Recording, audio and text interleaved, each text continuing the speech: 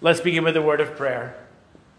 My prayer this morning is a simple one, Lord, that you would give me a heart for your word and a word for our hearts. Amen. Amen. There's a famous psychologist named Albert Ellis.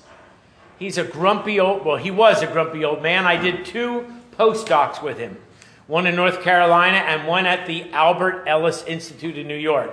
He has no ego whatsoever. And Albert Ellis was addressing a large group of mental health professionals. And he said, you want to know how to be a success? And everybody sat up to listen because he's at the top of his field. He says, first you have to realize that the whole world is crazy. And everybody went, okay. He said, then you have to realize that all of you are crazy. He said, then you have to go out and fix it. And that's how you become a success. So, the bent spoon.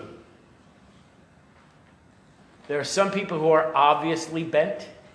There's some people who are not so obviously bent. But Jesus says that the first thing we need to do to become a success is to realize that all of us are bent. The synagogue ruler was bent. The people witnessing what happened that day was bent. The only one who was obviously bent was the woman with the infirmity for 18 years. So God said in the Old Testament, remember the Sabbath and keep it holy, and on that day you shall do no work. The problem is he didn't define work. And the Jewish leaders wanted to make sure that they did not break God's law, so they would sit around and discuss what defines work. Now, in the present day, the rabbis have decided that using electricity, pushing a button to start something, is considered work. So you cannot push the button on the elevator.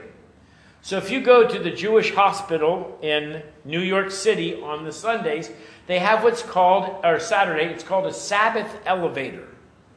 You know about this? You're nodding your head. In Israel, it was the same. Okay, so here's what happens. It goes to every floor. Opens, it closes so that nobody has to push any buttons. God forbid your relative is on the 21st floor because you have to wait for every floor. But that's how they came up with not doing work. If you live near a synagogue, and we have plenty around here, there are a certain group of people who buy houses around the synagogue so that they can walk back and forth because driving is work. In fact, the rabbis in Jesus' day had 39 different varieties of work that you were not allowed to do. I am not going to list all 39 for you. Can I hear an amen or a thank you? They put it into 4 categories. There was the order of bread, and that had to do with anything that was farming related. You weren't allowed to plant, you weren't allowed to plow, you weren't allowed to winnow, you weren't allowed to reap. And it had to do with cooking and cleaning up after the cooking. Ladies, I'm sorry, but on the Sabbath, you weren't allowed to do dishes. I know that upsets all of you. Now, I used to have a client, and she said she couldn't go to bed with dirty dishes in the sink, and she would get mad at her husband because he would say, I'll do the dishes, and his plan was to get up the next morning and do them, and she would get so mad at him, she would do them before she went to bed. Then he'd get up and go, why did you do the dishes? And she said, you promised. Well, ladies, on the Sabbath, you didn't have to do dishes. There was an order of garments. You weren't allowed to make or prepare anything, wool or cotton that would make a garment. You weren't allowed to wash the garments. And there were even rules about taking off or putting on garments. To make it accessible, pretty much you had to wear slip-ons because you weren't allowed to tie and untie things because that was work. They had the order of hides. Remember, this is an agrarian society, and you weren't allowed to hunt or prepare the hides, which I know you all wanted to do this morning, but it's not deer season yet. And the last one was the order of construction. You weren't allowed to create or build anything. And that was really where the rabbis were headed, because it says in Genesis that God refrained from the activity he had done for the first 6 days. And what did he do? he created. So you weren't allowed to write or paint or build. You also were not allowed to demolish, because after demolishing comes the rebuilding. I want you to hear this mindset that the synagogue leader and all the people in the synagogue had been taught since they were little children that you are not allowed to do anything that might be considered work on the Sabbath. And they had a guest preacher that day. The guest preacher's name was Jesus. Everybody had heard about it, and the synagogue was probably filled to capacity. The good news is it was filled with good Jewish people, because that's who lived in Israel at the time. And the great teacher is up front. Now, we don't know if this woman was a regular attender at the synagogue. We just know that she was there that day. And we know something else very interesting. She did not go with the intention of being healed. Just said she was there and she was sitting. Remember the woman with the issue of blood? She said, I'm going to get healed, and he wouldn't pay her any mind. And what did she do? She touched the hem of his garment. She was healed instantly, and Jesus said, whoa, who touched me? I felt the power go out of me. This lady had no intentions like that. She had been bent for 18 years, and she was sort of used to it. She had learned how to navigate life. She had learned how to navigate her town, how to get dressed, how to cook, how to shop, all the things she needed to do. She had learned to live with her disability. And the people around her had either learned to live with her disability as well, or she had become compartmentalized into that we don't really see you category. They had got comfortable ignoring her, and she had gotten comfortable doing what she needed to do in her own way. And this bent woman in church is seen by Jesus. And he saw her, he called her, he spoke to her, he touched her, and he healed her. Now, that's a sermon in itself, right? I could wrap it up right there. I could say Jesus is calling you, Jesus sees you, Jesus calls you, Jesus is speaking to you, Jesus wants to touch you, and he wants to heal you. And I'm sorry to say that the more I think about this passage, it's not about the bent woman. She came with an open heart, she received a blessing from God, and she went home praising God. She got the message. Who didn't get the message? The ruler of the synagogue. Now, I want you to think about this, because this might hit too close to home for me, because in essence, I'm the rabbi of the synagogue. And I like things to be decent and in order. In fact, Paul says that in 1 Corinthians. He says, let all things in worship be done decently and in order. I spend a considerable amount of time trying to make sure that the PowerPoint works so that we can move from song to song, activity to activity, and that worship has a flow. And I would be annoyed if somebody came in and interrupted the flow of all of my hard work. And I think that some of you would be upset because we pay the pastor to make sure things work, and now they're not working. Think about that in the context of this story, right? I've got a guest speaker. I've got more people in my synagogue than I've ever had. And right in the middle of it, this happened. This is not planned. It's not in the bulletin. It's not in the PowerPoint. Nobody knew this was going to happen.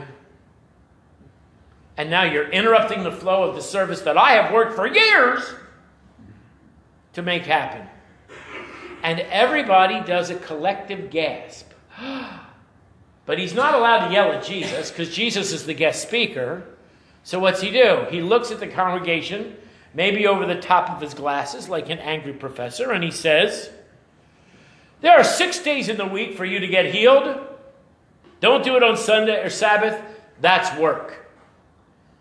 And Jesus reminds him that people in need, animals in need, anybody in need should be cared for on the Sabbath.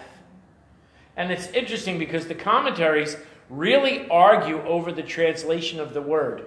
One says that the people in the synagogue were humiliated One says they were embarrassed. One says they were upset. And I'm going to go with D. All of the above. Their hearts dropped. Our guest speaker just sort of smacked our wrists in a big way. Why? Because we're all bent out of shape. And we all need to be called. We all need to be touched. We all need to be healed. And some of us don't even know. Reminds me of an old story of a man who was walking in the forest, and he found a little baby bird. And he didn't know what kind of baby bird it was, but he knew it was a baby bird. He knew he didn't have the ability to care for the baby bird, so he scooped it up and he took it to a local farmer. And the farmer said, "It's a baby bird, we'll put it in with the chickens." And as the bird grew up with the chickens, he learned to scratch, and he learned to peck, and he learned that he couldn't really fly very far, just a few feet. And as the bird grew, they realized that this was not a chicken. It was an eagle. But this eagle was raised with chickens, and it had all the chicken characteristics. Can you imagine this eagle? And it got to be a young eagle. It was bigger than all the other chickens, but chickens don't have mirrors to look at. He thought he was an chicken. And he's scratching and clawing and pecking. Until one day an owl came by, and an owl landed, and the owl said, "You're an eagle." He says, "No, I'm not. I'm a chicken. I scratch and I peck and I can't really fly." And he says, "No, my friend, you're an eagle." He says, "You are wrong. I'm a chicken. I've a chicken all my life." And the owl said, "Hop on my back." And the eagle hopped on the owl's back. And the owl took him up higher than he'd ever been. And the eagle was terrified because he thought he was a chicken. And as they got higher and higher, the eagle said, "Put me down, put me down. Chickens don't fly, chickens don't fly." And the owl said, "Just reach out your wings. Just reach out your wings. Open them as wide as you can and feel the wind." And the eagle put out his arms and he began to feel the wind, and he saw the sun and the blue sky and the clouds.